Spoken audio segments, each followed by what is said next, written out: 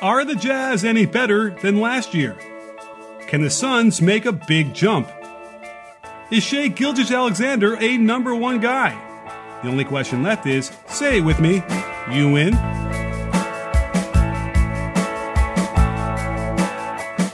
Hey, sports fans. Coach Nick here. What is up? It is the Coach Nick's NBA Breakdown Show on the Locker Room app. We're only doing Locker Room today. No YouTube simulcast, so this should go off much more smoothly than it did last time. So thank everybody for coming in here and getting ready to chop it up. I really encourage you to request to come in as a speaker. Let's chop it up and talk a little bit about what's happening in the NBA. And I hopefully will be able to give you some insight if I had got my eyeballs on what we're talking about. We've done some interesting stuff over the last week over on B-Ball Breakdown as far as videos go, which is where I've been, kind of giving my eyeballs. I do want to say that I finally turned on the Jazz last night for my first extended look at how they looked this year. And man, that was pretty ugly. And I know Jazz fans wanted to shrug and say, well, it's been up and down. Some games they look like world beaters and other games they don't. But they certainly didn't do that last night. It was as ugly as could be, and they got just absolutely annihilated by the Nets. What makes it worse is that the Nets didn't really, Kevin Durant is in isolation or quarantining for, COVID. And he had Steve Nash put a really kind of interesting, crazy lineup around Kyrie Irving without a lot of the starters. And I'm not exactly sure what he was going for there. Maybe give him some extra run, see what he's got. Well, he's got a lot, if that's what the result was, because they, from the get-go, just dismantled them, ended up winning by 34 points by the end, but it was ugly really quickly. So it was really just concerning to me just because, here's the thing. We know what the Jazz are. It's basically the same team as it was last year that got, knocked out in 7 games in the first round. So we kind of know what they are. They're obviously better than what we saw last night, but man, it's a really bad showing when you get to that point where I wonder if that was what happened. They saw the starting lineup and figured, oh, well, we'll just easily win this because they're not sending, the big guns out. But that could be what happened. But, here's the starters the Nets threw out there alongside Kyrie. So Jared Allen, who I think deserves to start anyway. I think he's much better than DeAndre Jordan. He's much more active. I think he makes plays better. I just think he's a better fit in the starting lineup for him. So they have Kyrie, they have Bruce Brown, Taurean Prince, and Jeff Green. So, interesting. Now, off the bench, they brought in Joe Harris, who was a normal starter. DeAndre Jordan, who was a normal starter. They were missing, obviously, Kevin Durant. So, it was one of those games where just from the beginning. Now, we've seen, I've already lost most of my Jazz fans, as part of my base because of my Rudy Gobert analysis in the past. So I suppose I can speak freely about the Jazz now without being worried about people railing against me, perhaps. But I don't know. I got to tell you, Rudy Gobert has been an issue for them in the playoffs, obviously, because they can play him off the court just because he just can't play perimeter and switch well enough against good teams. Maybe for the first round of the playoffs, he's serviceable enough where they can get by. But once you get past that, now, again, the whole thing I've been talking about with the Jazz has always been, well, maybe Jazz fans are happy with, winning, 45 to 50 games every year, being a tough out in the playoffs in the first round or maybe the second round if they get, hot. But I don't know. I tend to judge these things on, the crucible of whether or not they can play in the championship in the NBA finals. So they paid Rudy Gobert a ton of money. And it's kind of like a used car or maybe a new car, right? The second you drive off that lot, the value goes down. And, I've pointed out the issues he's had with his hands a lot, and how he doesn't, handle the ball well. And he's gotten better without question. So I don't want to, diminish the work he's done to get better. But, it's an issue. The hands are still an issue, all right? He still gets stripped. He still, will miss shots close to the basket when the ball is not quite, in his hand firmly. But it's the other side that kind of bothers me. Now, I'm going to admit I don't watch every Jazz game, okay? I don't know if anybody besides Jazz fans do that. I have to watch the whole NBA. But whenever I've checked in to watch, it's a pretty consistent thing where I end up seeing him not nearly as effective on defense as everybody wants to make him out to be. Last night was a case in point where I was just sending clips to it, internally to some people I know, versus railing on Twitter about it. But like play after play, Rudy Gobert is getting scored on in the post, right around the rim, not being effective around there. And you start to wonder, I know that he's been up there as far as the player tracking stats show defense around the rim. I kind of have to be a little bit dubious about all of those things because I really want to see the actual clips to find out how they're ascertaining these things. But the bottom line is I can see countless plays of guys going to the basket strong against Rudy and scoring over him and around him. And it's really, really frustrating because he's the guy who's supposed to be this guy who gets all these blocks. Now, he might block a couple of those shots in a game, but how many is he giving up? And how much are they paying him to do that? It's really frustrating because it's the sense that he's holding them back to some degree. And you might be feeling like you're being held back in your business in the same way as you've outgrown QuickBooks and need more analysis than your outdated spreadsheets can provide. NetSuite can solve all your problems by eliminating wasteful spending on multiple systems and platforms, as it will give you all the visibility and control over your financials, HR, inventory, e-commerce, and more. Everything you need all in one place instantaneously. It would be like an NBA team having me do a breakdown of each and every one of their games, finished immediately when the final buzzer sounded. Join the over 24,000 companies using NetSuite by Oracle and let the world's #1 cloud business system work for you. NetSuite can show you how they'll benefit your business with a free product tour at netsuite.com/CoachNick. So visit netsuite.com/CoachNick and schedule that tour so you can find more success in your business using NetSuite. I've got a very special guest because first we're going to talk about what we want to do on Sunday, which is bring in Dave King, who covers the Suns for SB Nation and a longtime friend of the Breakdown. We're going to bring him in right now to discuss a little bit about what the Suns are doing because it's been a nice welcome surprise. Maybe not a surprise to everybody, but certainly a nice little start to the season. So, Dave, welcome to the show. Hey, thanks for having me on. I'm glad it worked out this time. You probably sound better than I do, so that's great. And glad to have you here. All right. Thanks for having me on. Yeah, I've followed you for years, Nick. So thanks for getting me in here. My pleasure. And, I apologize if I ever took too long to respond to emails, but I'm glad that we could chop it up and we have in the past and kept me abreast of what's going on with the Suns. So let's chop this thing up. Let's figure this out. So we had a little bit of a setback in the last game, but overall, what's your grade on how the Suns are playing so far? Wow, shoot. Let's see. So my grade based on expectations has to be an A. I was worried that they would have a slow start to the year for various reasons, not knowing each other very well and stuff like that. The Suns have almost all of their rotation from the bubble back when they went 8-0, but the point guard changed, obviously, from Ricky Rubio to Chris Paul. And I thought that might take a little while to gel, but they are playing great. They did have a bad first half against the Clippers, but they almost came back and won that game. Mm-hmm. And that was after being on a tough road trip. And Monty Williams said he was worried they would come out a little flat in the first half, which they did. So I'm pretty proud of the way they look. Will they get better during the year? I think so, actually. Barring any injury issues, the Suns have a big year ahead of them, I think. Well, let's go back a step to go forward, which would be that, it kind of feels to me watching Devin Booker that he's not playing well at all, No. As far as shooting goes and the turnovers. And so, I went back and checked because Agreed. I was like, this isn't the normal thing for him. And he's like, I think his turnover percentage is twice as high as it normally would be in the past.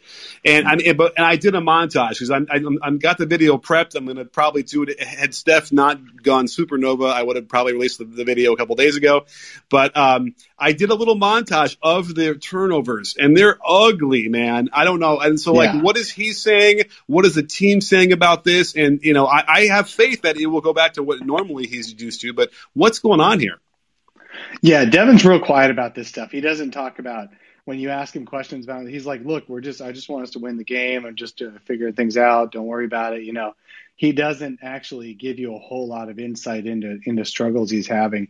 To me, it's just him trying to find his place. Chris Paul is an alpha dog, right? He's like, he sucks all of the attention on offense to himself in a good way because he's a point guard. So Devin's trying to find where his niche is on this team. And the last couple of games, Devin's been a lot better. The very last game against the Clippers, he had 8 assists to 2 turnovers. So he just was figuring it out. But their plays are a little bit different. Their actions a little bit different. The spacing and where guys are, they're going more for 3-pointers this year than they had in the past. And it's just a little bit different, and he'll get locked in. He'll cut those turnovers right back down. He had a stretch to start off 2 or 3 years ago where he had a ton of turnovers to start the year, and then after about 2 weeks, he went back to his normal self. So I think that's going to happen again. That's all reasonable. And then as a result, if he plays better, then I would expect them to, the games be easier for them as well. And I think what we were talking about as far as gelling with CP3 and Booker, it just feels like Booker needs to become much more of that very traditional 2-guard, the Klay Thompson kind of role, and I think that would really help him, to cut down on the turnovers anyway, but just get him in what he's really much better at, which is like coming off of pin downs, handoffs, spot ups where Chris Paul can create an advantage and kick it to him. As it is now, I checked Synergy, which is pretty accurate on this kind of thing for pick and roll ball handler. And right now, Devin Booker is using 35.2% of the Suns pick and rolls, and Chris Paul is at 32.8%. And I would hope that going forward, that would at least flip where Chris Paul is doing more of them. And then I would just like to see Booker cut that down even more probably and let Chris Paul be the point guard that he is. Yeah, I'm only going to look, a lot more than I do about basketball. So, but I've been watching Devin Booker for 5 years, every game. And I tell you what he is not just Klay Thompson, because he can actually handle the ball real well and pass incredibly well. He actually led the league last year or the year before in assistable passes. I think it's the high value passes. Per pass, like the value of the pass per total passes. He is a real payoff guy, kind of like Rajon Rondo had a rep for years in terms of every pass could lead to a shot. He doesn't make just willy-nilly passes. However, you're right that Chris Paul obviously is a much better point guard, and those numbers should flip. But I think Devin Booker is still going to be the combo guard. He's going to run point when Chris Paul is resting, and he's still going to have his 5, 6.5 assists a game this year. So let's talk a little bit about what I would perceive as his jump shot. I haven't really gone completely frame by frame through his jump shot to really figure out why over the course of his career he's never been even sort of average from the 3-point line. Is it really just worth pointing out shot selection over those years when maybe the teams weren't very good that's held him back? Or is there something else that that you've been observing? Yeah, that's really interesting. We're all shaking our heads over this because the guy has obviously he won the 3-point contest 3 years ago. He came in second. He came in third in 2 other years. And yet in games, even wide open ones, he somehow finds ways to clank them. I don't know if it's mental. I really don't. We're all shaking our heads because everywhere else on the court, he's money on his jumper. And maybe it's just in his head. Maybe he's told himself, I got to make this. And he gets in his own head, whereas every other shot, he's not so worried about it. We're all stumped. Wow. I mean, I will throw this out there, having studied shooting for so long, that I suspect the answer is the rhythm, is when he's bending his knees in concert with when his arms are lifting up into the shot.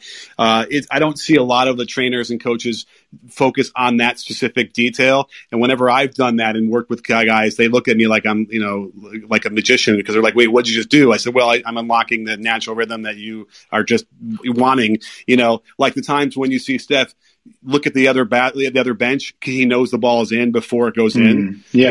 It's the body senses that rhythm. Well, we could create that and teach the body what you're yearning for on those special shots, and you get a lot more often. So I would hope, but again, it's been enough time, and you're right, especially the open ones where you would think over time that he would get better at those. But if he can't get better with Chris Paul throwing dimes to him, then I don't know what he can do. Because the one thing that Chris Paul does amazingly is it's on target and it's on time, much more consistently than almost every point guard you'll see in the league.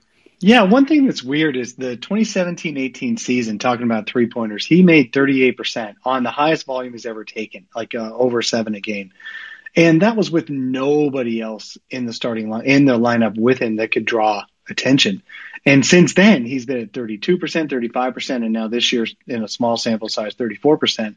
I don't know. You're right. It's got to be about his balance and and just his actions behind that line is totally different than the rest. He's not. I don't know, but I think if he had a few minutes with you, he might do better off. Well, we'll see. You never know.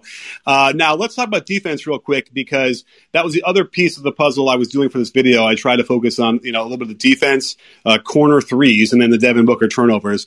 Now, the defense, when you start looking at it from my point of view and you're breaking into it, I'm like, okay, let's go look at the pick and roll defense, because that's what they're going to face the most, right? And there's clearly a pattern here when you look at all the non scores possessions in pick and roll. And I'm not going to put you in the spot. I'll tell you what I see, and then you can help me fill in the blanks. It's basically Mikal Bridges on the ball and just disrupting everything. And it's really been a revelation. I suspect he's been doing this. I know he's got the long arms and he focuses on defense. I don't remember him being so effective in the years past. Is that the case? Oh, Mikal has been really effective since he was a rookie. Actually, it's just that more and more his coach is leaning on him more and more to do all this, and he's taking the guys who are handling the ball more. Yeah, the other half of that pick and roll defense there, Coach Nick, is DeAndre Ayton. The two of them, you get the two of them in a pick and roll. Defending a pick and roll, and I think that I just saw somebody share 0.7 points per possession they're allowing as a tandem. So we're going to see some like double picks, and we're going to see a lot of attempts by the other teams not to put Ayton and Bridges in the pick and roll defense, just to switch out, get him out of there. And so it's Devin Booker in that action or something like that. It's going to be fun to watch, but Mikal, he's been pretty good. He's getting better every year at doing this. His arms are so long, Inspector Gadget here, that it's fun to watch him. And the more he knows the league, the easier it is for him to do these things. There's clearly a comfortability there that's going on that he's making him really effective. And again, Ayton as well has also been a revelation. I had seen stuff from his rookie year where it was like, this ain't happening here. Defensively. Yeah. He's even shaking his head over his rookie year. He did a nice long thing with Mike Schmitz with ESPN, and he was just like, oh man, I don't know what I was thinking there. So he's gotten better. It's great to see, and for a guy who is maybe 22 and looks like he's 35. So he's aged quicker in the league than we thought. The other thing that's interesting is because you'd think what's going to happen, and you mentioned it already, is, it's weird how in the regular season the adjustments don't happen so quickly as they might in the playoffs, but they're going to simply not run first of all, you'd say, okay, don't run the pick and roll with whoever Mikal Bridges is guarding. But they're purposely putting him on the one guy that the team wants to have in that action, their best player, right? So you would think that they're going to be able to screen that and force a switch. But here's the problem. They could try that, but they certainly can't do it if it's Chris Paul, because Chris Paul is another bulldog out there who's going to cause problems on the defensive end. So they have some interesting options here on defense to disrupt all of that. But I would suspect that was going to happen. And you're right; they'll probably get Booker's man to screen first and get that switch, and then go into something. But even Booker is busting his butt on defense now because he's not the entire offense anymore. Right, he's kicking butt on defense, and especially when he's on ball. Where you can get Booker in trouble is when he's off ball and he starts ball watching across the court, and then his guy slips behind him. But when he's on ball defense, he's actually pretty good. Obviously not Mikal Bridges or Chris Paul good, but he's definitely respectable. For sure. Well, okay, let's wrap this thing up in a nice bow. They're 5-2, a nice start. They're in the West, which is going to be brutal, but it's also this weird scheduling where they end up playing teams twice in a row and a baseball-like schedule almost. So what do you think here? What do you think they're going to end up with as a record? And maybe how far do you think maybe they're going to go in the playoffs? Well, I'm still trying to figure out that math of on a 72-game schedule instead of 82. But, I think they're going to be in the high 40s actually on wins this year out of 72 games. And I really think they're going to be fighting for home court advantage by the time fans are allowed back in the stands, hopefully, for playoff time this summer. So that's my thought. I don't see anything to take me away from that other than, knock on wood, injuries. Well, okay, fair enough. And I think we're seeing, without fans in the stadiums, that the home court advantage means very little at this point. So that'll be a really radical change if it does happen. And I'm not so optimistic about any of this stuff that we're talking about as far as COVID, but it does feel like maybe by May, right, they can do something. Although, correct me if I'm wrong, fingers. I'm seeing fans in some of the stadiums already, right? Some, yes, but Phoenix for sure has said nobody is coming. We're a really infected state here right now, so no fans in Phoenix, but definitely, hopefully, if things break right, then we'll be in better shape by May, June. Yeah. For sure. Well, I'm going to keep my eyes out this. I'm going to definitely get the video out. Let's find out what happens tonight against Toronto. It should be a nice little test for them, and then I'm going to get this video out. But I can't thank you enough, Dave, for coming on here and helping me break this stuff down. Yeah, I appreciate it. Invite me anytime. Thanks. And then tell everybody where they can find you. On Twitter, I'm Dave King NBA. And also I write for BrightSideOfTheSun.com, and I'm on a weekly podcast called The Sun Solar Panel. You can find me all those places. Love you. All right. Thanks, Dave. I appreciate it. We'll talk to you soon. Okay. Bye.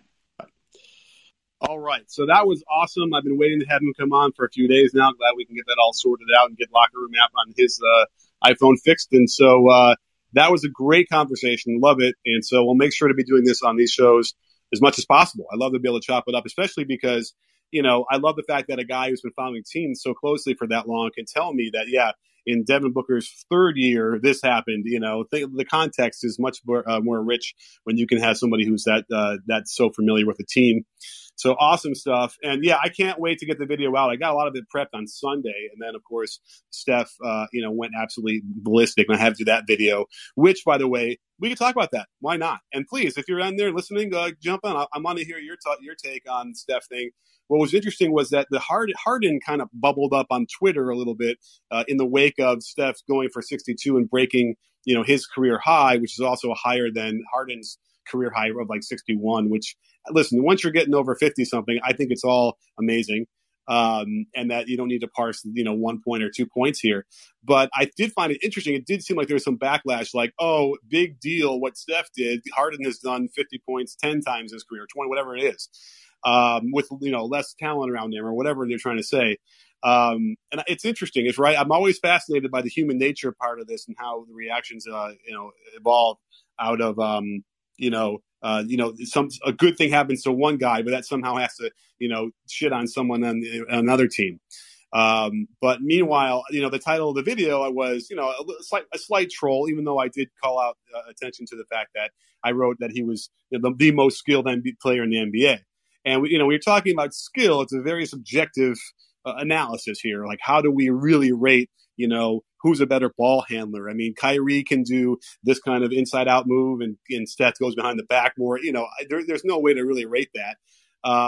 And I certainly think that what Steve Kerr said, which I mentioned in the video, was, some of these guys like Giannis and LeBron are just so physically dominant that they actually don't need to rely as much on skill. That is a fact, all right? I'm not going to say that LeBron does not have skill. He does have skills. In fact, his passing skills are, unparalleled.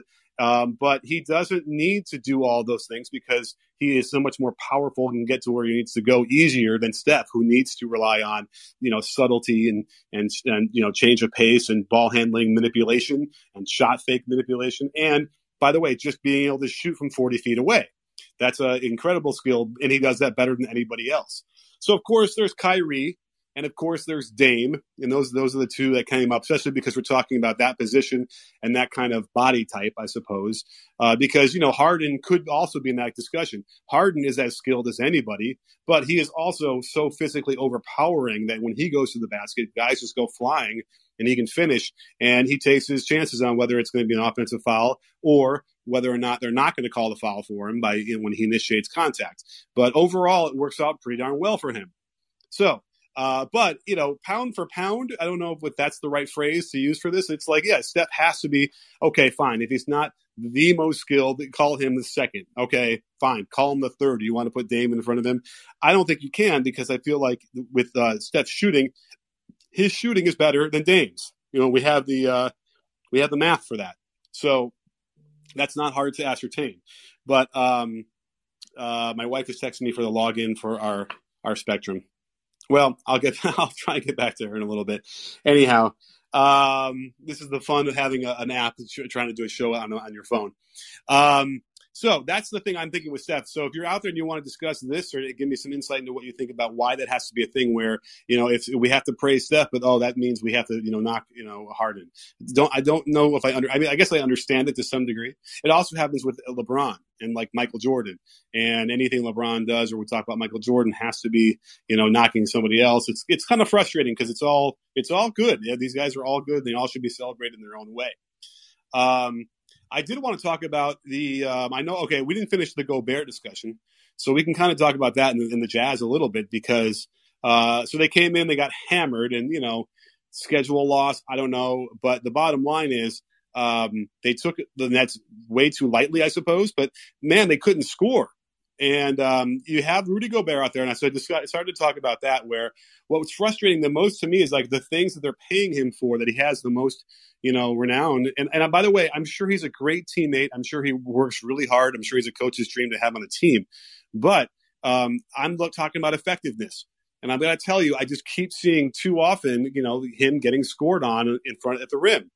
And if that's really what he's there for and why he's supposed to be so good, then maybe that's not really the case. And as a result, it's going to be a reason why they're not going to get past the first round, for instance. Now, the other players are fine. I don't think the offense is doing them a lot of favors, like generating easier makeable shots. We have the Mike Conley issue. He's okay at this point in his career, but he's not. I don't think he's the guy that's going to get them, to the next level either. But again, there is a culture with the Jazz and a kind of player they like and the way they respect the game and those kind of things. And certainly Conley and Gobert and Donovan Mitchell, they all, Ingles, they all, are a part of that. Jordan Clarkson. So, there's something to be said for just sort of building that and having that together. But the bottom line for me is it's like, Rudy Gobert, you could pay somebody half as much and get 85% of that production. Easy. And that's what the business of the basketball is. And so, I know they wanted to reward him, but they probably ultimately made a mistake with that deal because they're going to be saddled with that for a number of years. And they're not going to get past where they are now, which is, again, could very well be their goal. That could be fine for them. But that's going to cause issues, I'm sure, and friction with Donovan Mitchell, who wants to probably win. They all want to win, but he might realize that, with the way this roster is constructed, there's not a lot of leeway to do moves, and he might want to get out of there. Now, Donovan Mitchell might not be the man either. He's a bit of an undersized sort of shooting guard who has struggled with shot selection and being able to sort of, shoot at a higher percentage. But at his best, he is great when he's running high pick and rolls. We saw that in the playoffs where they unlock some things. But Conley kind of gets in the way of that to some degree. So I think that there's a whole lot of, structural issues the Jazz need to deal with, unfortunately, if they want to take another step. But, we have someone who wants to come in. Dustin, here we go. Let's chop it up. Dustin, what's going on, my man? Yo, what's going on, Coach Nick? How are you doing? Oh, I'm pretty good. It's all things considered. How are you doing? I'm good. I just want to let you know I'm a big fan of your content. I've got a chance to watch some of your breakdowns, and I really enjoy them every time I see them. Well, thank you so much. I appreciate it. Yeah, no problem. I wanted to ask you this. You said Donovan Mitchell is such a confusing player for me. You said that you feel like things really opened up for him when he's running that high pick and roll with Gobert, right? Why does Conley get in the way of that? Isn't Conley like a good spot up 3-point shooter? Doesn't he space the floor pretty well? Yes. So here's my memory of what I was going through from last year's playoffs, which was, the way my mind works, it was like, 5 years ago? It probably was only, a couple months. It's so long ago, it seems. But my memory was that, there are times when Conley starts to run the pick and roll and wants to be on the ball. And you're like, no, this is not this is not what they do well, right? You should be spotting up more. But you're right. He does spot up, and I believe his percentages were really good. So I just feel like there are too many moments where Conley feels like, well, I am this role. I need to have the ball too, don't I? And in the playoffs, it was like, you got to limit the possessions where you're not as good as your optimal, options. And to me, it was like Mitchell should be controlling those possessions almost all the time. So I'm not even sure if I remember that right, if it was the Gobert pick and rolls or if it was like anybody else in the pairing. But either way, you know what I'm saying? I think Mitchell needed the ball. So I was confusing when I said that, but I hope that made some more sense. Yeah, interesting. So that's just really interesting. So, I don't think I've ever heard that argument that Mike Conley kind of gets in the way of Donovan Mitchell doing his thing. I feel like, out of all players I can't, think of Mike Conley as a guy who just can't, let Mitchell do his thing at this point in his career. He seems like a true professional. What do you think the answer is for the Jazz then? I mean, are you going to try to turn Donovan Mitchell into like a full-time guy on ball? Like right now it's early in the season, and I know that they didn't have like a super long playoff run, but they did go to the second round. And I wonder if, his struggles continue this year with his off the dribble shooting, because that's what really needs to take a step forward if he wants to earn that extra $30 million on his contract extension. Yeah. Another great point too. I don't know. I guess I might have to defer and say I want to see even like some more footage now and see how that plays out with his current roster.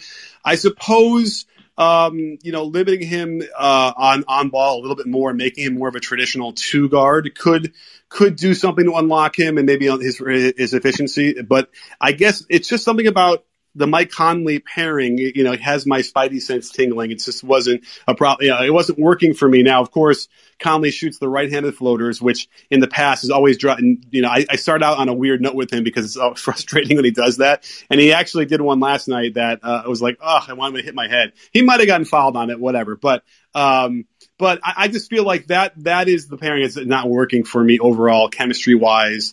It just seems too inconsistent. So I don't know, but you're right, because Mitchell is on the hook as well for all that money too. Is he going to be worth it? And also the problem is, I don't think I ever realized this for some reason. He's 6'1". Donovan Mitchell. He's undersized. Defensively, that's a tough one, especially if you have Conley alongside him too. So that also becomes an issue when they have to get in the deep in the playoffs. Just you need to be able to defend and be long. And I don't know if that's if they have an answer for that either. Even though their defense has been great right over the past several years, I do feel like their defensive rating goes up, and it does become more of an issue in the playoffs. It is so weird to me that. Not that long ago, we were watching like Jamal Murray and Donovan Mitchell like duel it out like on a nightly basis, putting up like just gaudy numbers, and then it's regular season and it's just like, damn, what happened? Like they don't really seem to be able to like dominate the game like they showed they could in the playoffs. So I'm just wondering, what do you think the reason for that is? Both of these like young guards are. Coming off like really great playoff performances, and now we're seeing that they're, struggling a bit. A lot of things. Certainly this whole season is weird, right? They didn't have a training camp. They didn't have all the usual chemistry building things they would have had beforehand. So I'm not surprised about anything happening in this season, right? It's just going to be weird for 20, 25 games until everyone gets settled. So, and by the way, any criticism tends to be unwarranted probably too for that reason. So, we all get a little excited about it, and I'm talking off the handle too. But in theory, yes, we probably should all just give them the 20 games to like have that version of their training camp in the regular season, and then we'll see what they're at. But there's evidence, and so we can note it and then wait and see after 20 what happens. Yeah, for sure. I think you're about to bring somebody else up, so I'll step to the side and let you do that. I do have another question for you whenever you get ready. So. Oh yeah, come back in. I appreciate it. This is great. I'll bring you back in as soon as we're done with Nick. All right, here we go. Nick, let's bring you on. What's going on, my man? Hey, Coach Nick, how are you? Us Knicks need to stay together. There's not a lot of us out there. Yeah, right. Just want to say I really like your insight. Big fan. Thanks. I wanted to talk about the Nuggets, and I guess related to Jamal Murray, but I think in the offseason they lost like way too much defense. Jeremy Grant was a really big piece, and Miles Plumlee. So I think they're going to have trouble contending this year, and I just think that if they made those signings, they would be in a great position to win. The Jeremy Grant signing to Detroit was always weird anyway, but he was going to be gone, right? I think they weren't going to pay him what he wanted and what he deserved. But I think he was really integral because he was a guy that was defending at a really high level, was shooting the three, could put the ball on the ground. Is just a tough player. So that's a huge hole for sure. But then again, I thought, okay, plug Michael Porter right in there and they won't miss much. And if you look at the numbers so far, right, in the games, Michael Porter has played 4 of the games and he's averaging almost 20 a game. Right. So that's that, and he's shooting really 42% from 3. So he's kind of doing, at least in the offensive end, what they would have gotten from Grant, or if not more. But you're right. There's something off with the team. Right. It's not exactly easy to put my finger on it because, it's still early. We haven't quite gotten enough games. But, that is a big one. Now, JaMychal Green was supposed to be another big addition for them, and he's doing nicely too. So on paper, there seems to be something going on that's positive. And I have faith in Mike Malone that he can kind of figure some stuff out and figure out what's happening and why. But I don't know. I mean, do you have any other specific ideas of what's going on with Murray or Jokic? It's not getting them enough victories.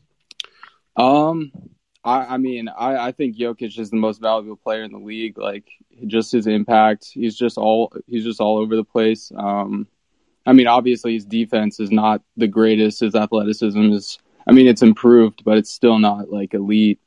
I just think they would have to lean on Jamal Murray too much, like to reproduce what he was doing in the playoffs. Mm-hmm. I just don't think that's reliable enough.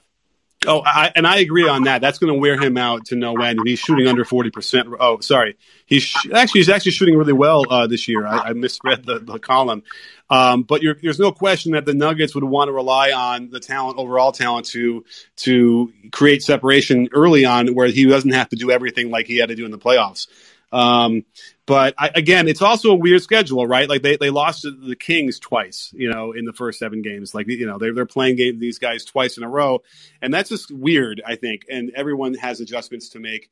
But I can't believe that Jamal Murray and Nikola Jokic is not going to win them 60% of their games, and be in the top 4 of the West. It just seems I'm not willing to say that's not going to happen this year. So I just think it might just be a blip. There's a couple weird teams, right, that aren't doing well yet. And it's strange because I agree. I think Jokic is, he could definitely be, in the top 4 MVP votes, in that top 4 or 5. And he's certainly the best passer probably in the league. And he looks like he might even lead the league this year in assists for the first time, I think, ever for a center by per game assists. So I'm not worried. I just feel like they're going to figure it out. And they're going to get back where they were. But where they were isn't the NBA title winning team, right? I think that's the one thing that they're missing that they're not going to get beyond from last year.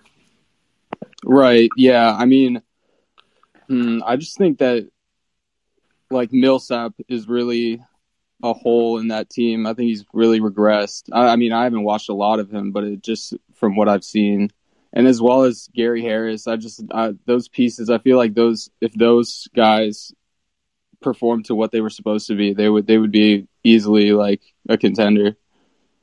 Yeah, and by the way, a contender, we could put them in that category for sure. But yeah, there's something, they're not quite there. And there without question, the Jeremy Grant thing was such an X factor for them, alongside Michael Porter Jr., who, defensively isn't going to be nearly as good as Grant yet. And so that's an issue, that they're going to have to solve. But then again, Michael Porter Jr. does have a higher ceiling overall. So this could be a little bit of a long-term thing where, they're building towards next year, then all of a sudden Michael Porter Jr. could be an all-star, and then Jamal Murray could be maybe an all-star. Nikola Jokic, they might have 3 of those guys, and then they're right there. Yeah, that they're definitely building for the future. Yep, for sure. Well, we'll keep our eye on Denver, but I can't appreciate it. Thank you for coming on. Yeah, thanks, Coach Nick. All right. Cool. And now, I don't know if anyone else's phone is blowing up, but everyone is texting me all sorts of swear words right now. I don't know what's happening with this the electoral college votes, but I'll flip onto that once we're done with this show. But Dustin wants to come back on, and let's chop it up some more. So, Dustin, what else we got for me? Hey, Coach. So, how much have you seen from Shai Gilgeous-Alexander this year? This year? Not a ton. The Thunder, they're not incentivized to win so much, and so I haven't really flipped it on. I've seen a couple of random clips of like him, but what am I missing so far? Well, I think the narrative that was being pushed in the off season was that hey, SGA is going to be on ball full time. The coaches are saying we want the ball in his hands, and a lot of people were saying SGA is the early favorite for most improved player. And I'm a Thunder fan. Like, that's my team. That's who I watch every chance I get. And I don't think SGA is as good as people think he is. That's just, my honest, objective viewpoint on SGA. If Murray and Mitchell are what they are right now, and we're not sure if they're the guy, right? Like, I think SGA is probably, like, I would put SGA probably like a tier below them as players right now. Wow. I don't think he's like a consistent enough shooter, and I don't think he offers like a ton of defensive value. Like, even though he's like long and he's got a great frame and everything, he just doesn't seem to use it that well, and I feel like he's always out of position. He's still young. He's in his third year in the NBA this year. But I just wonder, if it's going to ever come together for him from a scoring standpoint. He did seem to improve last year, but, he was playing next to, Chris Paul, Dennis Schroeder, two guys who are, really savvy guards with the ball in their hands and allowed Shea to play off ball. And so that brings me to the next question is, do you think Shea can be an actual lead guard in the NBA, long term? Or, do you see him kind of falling back into like a two-guard role where he's like more off-ball, but maybe has a little bit of creation ability? Wow. Well, here's what I think about Shea. So I've always been impressed with his finishing ability at the rim and his the subtlety and the how shifty he can be getting to the basket and the creativity of finishing. Now, the field goal percentages at the rim might not exactly bear that out, that he's amazing at it, but there's certainly enough evidence to show that will progress and he'll become really good at that. So I like that part of his game for sure. The 3-point shooting, he's got a funky release with a lot of airspace away from his head. He's got a hitch. And which is part of the hitch and the two motion shot, which to me indicates that he'll never really be a consistent 3-point shooter. He was actually a little bit below average last year, but he's only taken a couple and a half a game. So it wasn't like where he is now, he's taking 6 and he's below 30. That seems to be where he's going to be mired. Now, I don't know how easily fixable that kind of thing is. At that point, third year in the league, you're talking about major mechanical changes, which is doable and isn't necessarily the thing that he should look away from, because how bad, how much worse could it get? It's already pretty, suboptimal. But that will be an issue because, if you got a guy at his size who does so well going to the basket but can't really shoot that well, then they'll just sag off of him. And on occasion, he'll be able to use that runaway to get going fast enough and score. But as we see with guys like Giannis, it becomes an issue too, where they can simply just limit his ability and his effectiveness. But I do like his passing, and I do like the way he plays within himself to the point where, like Donovan Mitchell is the guy who like really just wants to score, but Shea is another guy who's more balanced, it feels like to me. And I tend to like those kind of players better anyway. The guys, they're maybe a little bit more dangerous because that pass could come and you're not sure. And so now you got to deal with two different things when they're attacking. So I think that he could be, does he have that ferocity, that alpha dog, that ferociousness that you'd need from a number one player on a great team? Like, probably not. But could he be the second guy on a really good team? Like, yeah. And I think, for him, it's probably the notion of you put him alongside a couple of real, bulldog defenders, and he'll sort of feed off of that. I kind of want to go back and look when he was playing. I believe he's playing alongside Patrick Beverley in LA that first year, if I'm not mistaken. I kind of want to look back at some of that stuff and see if that was rubbing off on him as well in real time. But I do feel like he could get that. He could tap into that if the right people around him are there trying to push it. Yeah. So I'll say this. In regards to the first year he spent in the league, which was with the Clippers, his defense was better, but his scoring wasn't there. And then, second year, his scoring was there, but his defense wasn't there. And then this year, I feel like his defense isn't there, but he's like continuing to like progress somewhat, with scoring. I'm a little bit lower on his playmaking than you are his passing. Like I don't think like he's like a great passer or anything. I think he's a guy who can make like simple reads. Yeah, and maybe true. And maybe that's all you need, But I think like he has to either become like a really consistent shooter, or he has to become like this like phenomenal playmaker in order to be a first option and a lead guard. I happen to think of Shai's like best role as like I think his high end outcome is that second option, but I think practically and just speaking from a probable standpoint, I think he's more of a third option. Okay. I mean, I won't argue with that. I could see that as well. We'll see. Those kind of guys that come in so young, sometimes it's hard to know, and then all of a sudden they take a big jump after their third or fourth year too. They develop, almost as if they had gone through like college, and now they're a man. So we'll have to see how that goes. Versus a guy who played 4 years in college, you know what I mean, and then 3 years out. We know what he is pretty much by that point. So I think that there's a lot of other questions with him, and I'm anxious to see how that goes because I've always been impressed by him. I thought he was always more polished than I would have expected him to be at an early age, early on. And so if he's been able to achieve that during his rookie year and his second year, then there's obviously a work ethic there. There's something there and a talent that could, unlock more things for him going forward. So I'm certainly anxious to find out what's going to happen with him. But I think his future is pretty bright. Yeah, as an OKC fan, I hope you're right. I hope he does hit that second option ceiling. I just don't see a possibility to where he becomes like the first option on a team. I just think that's too much of a leap for him. For sure. I just wonder, like after we look back on this season, after it's all said and done, like, was this too much to ask of Shai, right? To put all this responsibility on his shoulders in terms of running an offense. Is it good for his development, or does it actually negatively impact him because he's having to like do too much at one time?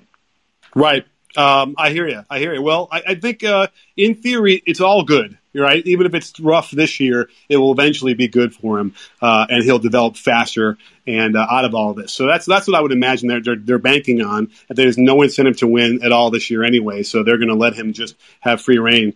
And so we'll see. But thank you, Dustin. I got someone else to bring on, but again, great questions, great chopping it up with you. Hey, thanks, Nick. All right, talk soon.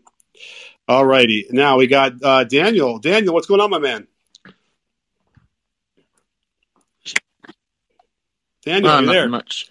I just wanted to, yeah, I'm over here.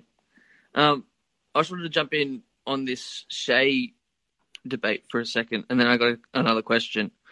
In my opinion, with Shai, this season is his first test of being that first option with no other real option better than him.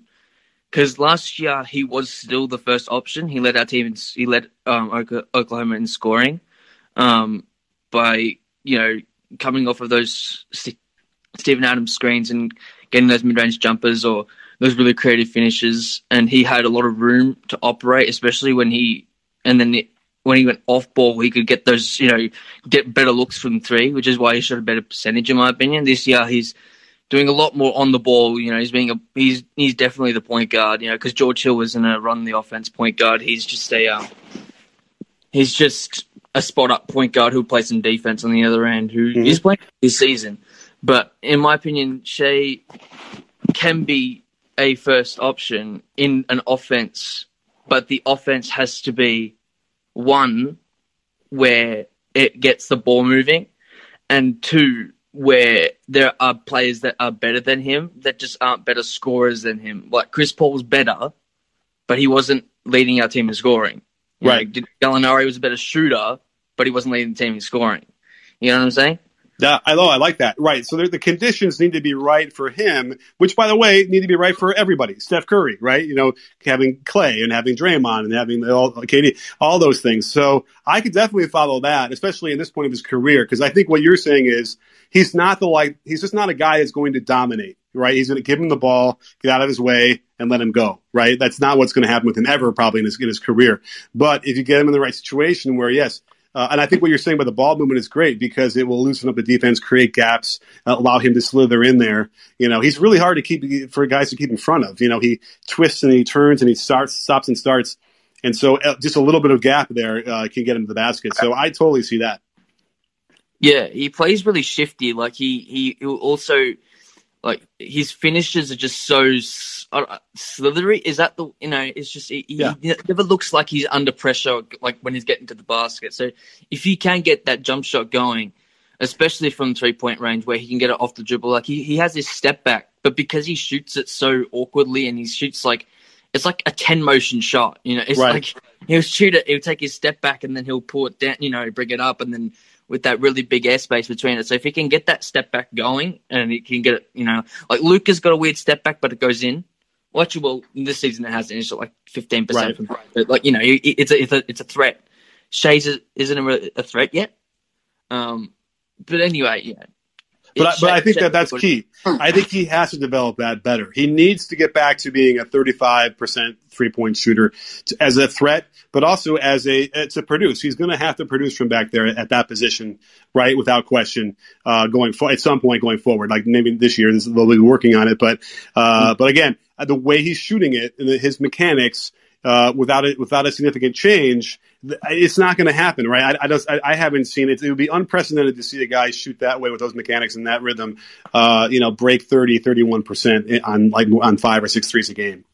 I don't see him taking more than 3 or 4, and I think that he's definitely not a point guard. He's a 2-guard that will create offense. Yeah. I think they're testing him out there at point this season because they've got no other option. Like, is George Hill going to run your offense? No, he's not.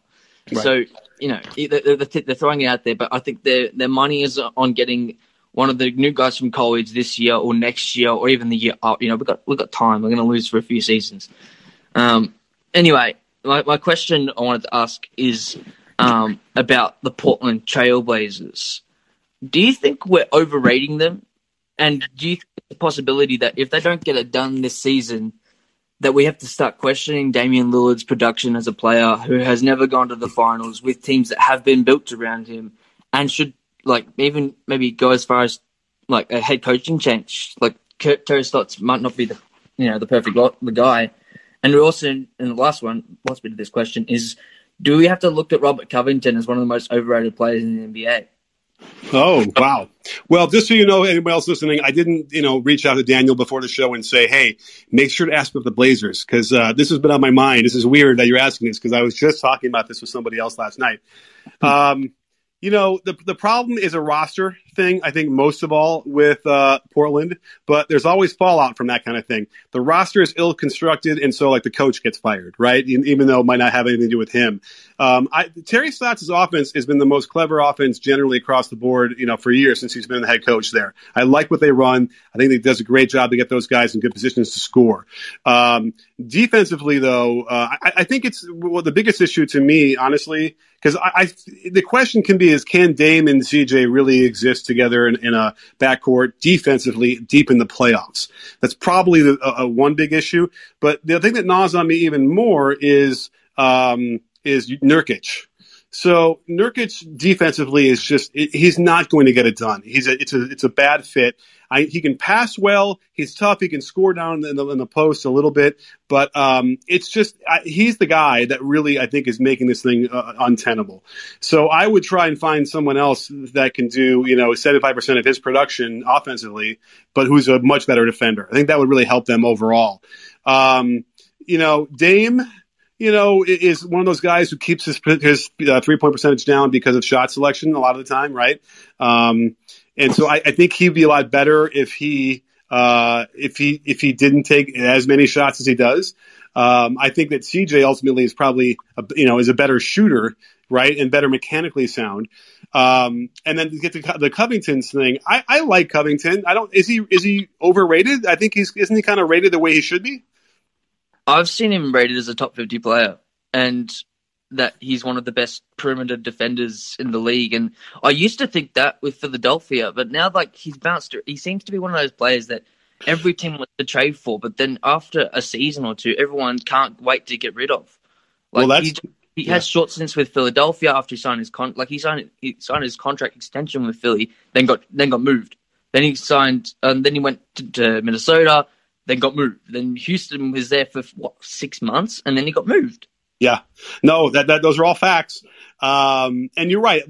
This year, I've been watching him play, and I've been like, that's interesting. Like he got beat pretty easily on that. You know, that's not supposed to happen, right? I mean, it's like the kind of thing I was talking about earlier with Rudy Gobert. The things where they're not supposed to happen that happen enough times, and you have to wonder. Okay, so the list of top 50. I guess I'd have to look at it to really figure out if he should be in the top 50. But yeah, I mean, I think obviously he God bless him, he got paid. That was, he deserves whatever he can get. But I think that becomes a ticking clock for a lot of these teams when they're not getting what they need from all of that. So that is an interesting issue with him. And so I think that the whole roster is sort of malformed. You got Rodney Hood, who had done well for them earlier, but doesn't look very good right now. You got, who else do they have? I mean, Enes Kanter, he comes in, it's like, forget about it. He can maybe, if they're lucky, will just be able to score enough to offset what he gives up on defense, but that's a lucky. Usually it's a little bit. You can't as a backup center anymore. In my opinion, with Portland, you just, as silly as this sounds, you have to kind of do what Houston did, because you can do it way better than what they did. You can get a center who's 6'9", 6'10", long, athletic, who can, shoot the ball, guard the perimeter. Like, if Derek Jones Jr. was 6'9", he'd be their best option at center. But right. He's 6'6". Like, he can't guard centers. He's just that bit too much small. So I think you got to move Derek Jones, because he can't do anything on offense outside of dunk the ball, and he doesn't work with Nurkic at all. And then you got to move Nurkic, you got to move Kanter, you got to move Derek Jones. You probably end up you got to move Covington. Like, this team, if they want to go deep in the playoffs, they got to make some real major adjustments. And in my opinion, do we have to start looking at Dame as all that? I've been called as a person with bias against him. But in my opinion, if you're going to have a guy who can shoot the way that Damian Lillard can, you eventually got to start producing. And he's had teams built around him, not perfectly, but he's had shooting around him at least. The guys that don't have shooting around them. In my opinion, that's why us with Westbrook, we never really won properly, especially in the 18 year. In my opinion, if we had a decent roster, we would have gone deeper. But Dame has had a good roster around him, especially with CJ, and he's had one of the most creative coaches who figured out that drops suck if you set the screen high enough. Yeah, absolutely. I mean, listen, I'm sure they're looking at it, even if it's internally and quietly, about breaking that Dame and CJ up and figuring out who they're going to trade or not.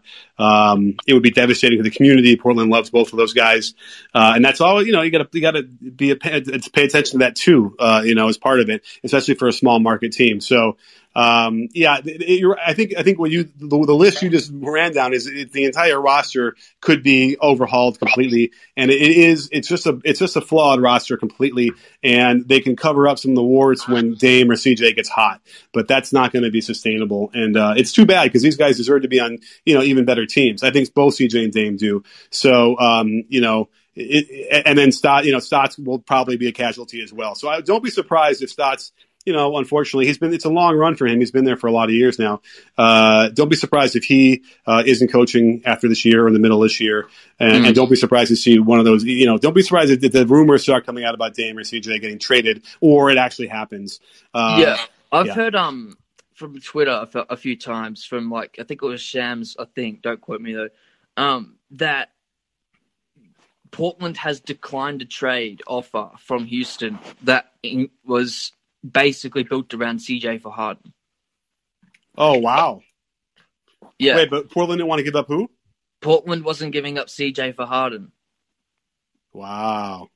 That's fascinating. Who do you give him up for then? CJ McCollum is nowhere near the offensive player of Harden. And I don't even think he's better defensively than James Harden is. Right. No, I mean, listen, I it's hard for me to imagine Portland turning that down. But then again, they're probably looking at Harden and Dame together and thinking, that probably doesn't work. No. That if you're talking about firepower, it does, but both of them don't play well enough in the playoffs. Right. That's true too. So, well, listen, Daniel, the show is over. And I got it. You know why I have to go is because the United States is completely melting down under some sort of craziness going on at the Capitol right now. Exactly. So I think we got to. I know it might not be as important to you, but maybe you're going to watch it as a like a car accident. But we laugh. No offense. Yeah, right. So I gotta get to that. But listen, thank you so much for coming on. I'm looking forward to the next show. You'll come back on. We'll talk some more. No worries. All right. Take care. All right, everybody. That was the show. Awesome stuff. Really great stuff. Thanks for Dave King to call in and talk about the Suns and everybody else coming in. Dustin, turn on your TV. And also, great idea, Nurkic for Gobert. Hey, why not? I wouldn't say no to that for the Portland side. And again, thanks, everybody, for being here. I'll be back again on Sunday at the same time, 11 a.m. Pacific. And until then, don't forget, sports fans, at B-Ball Breakdown, not a channel, we're a conversation. You in?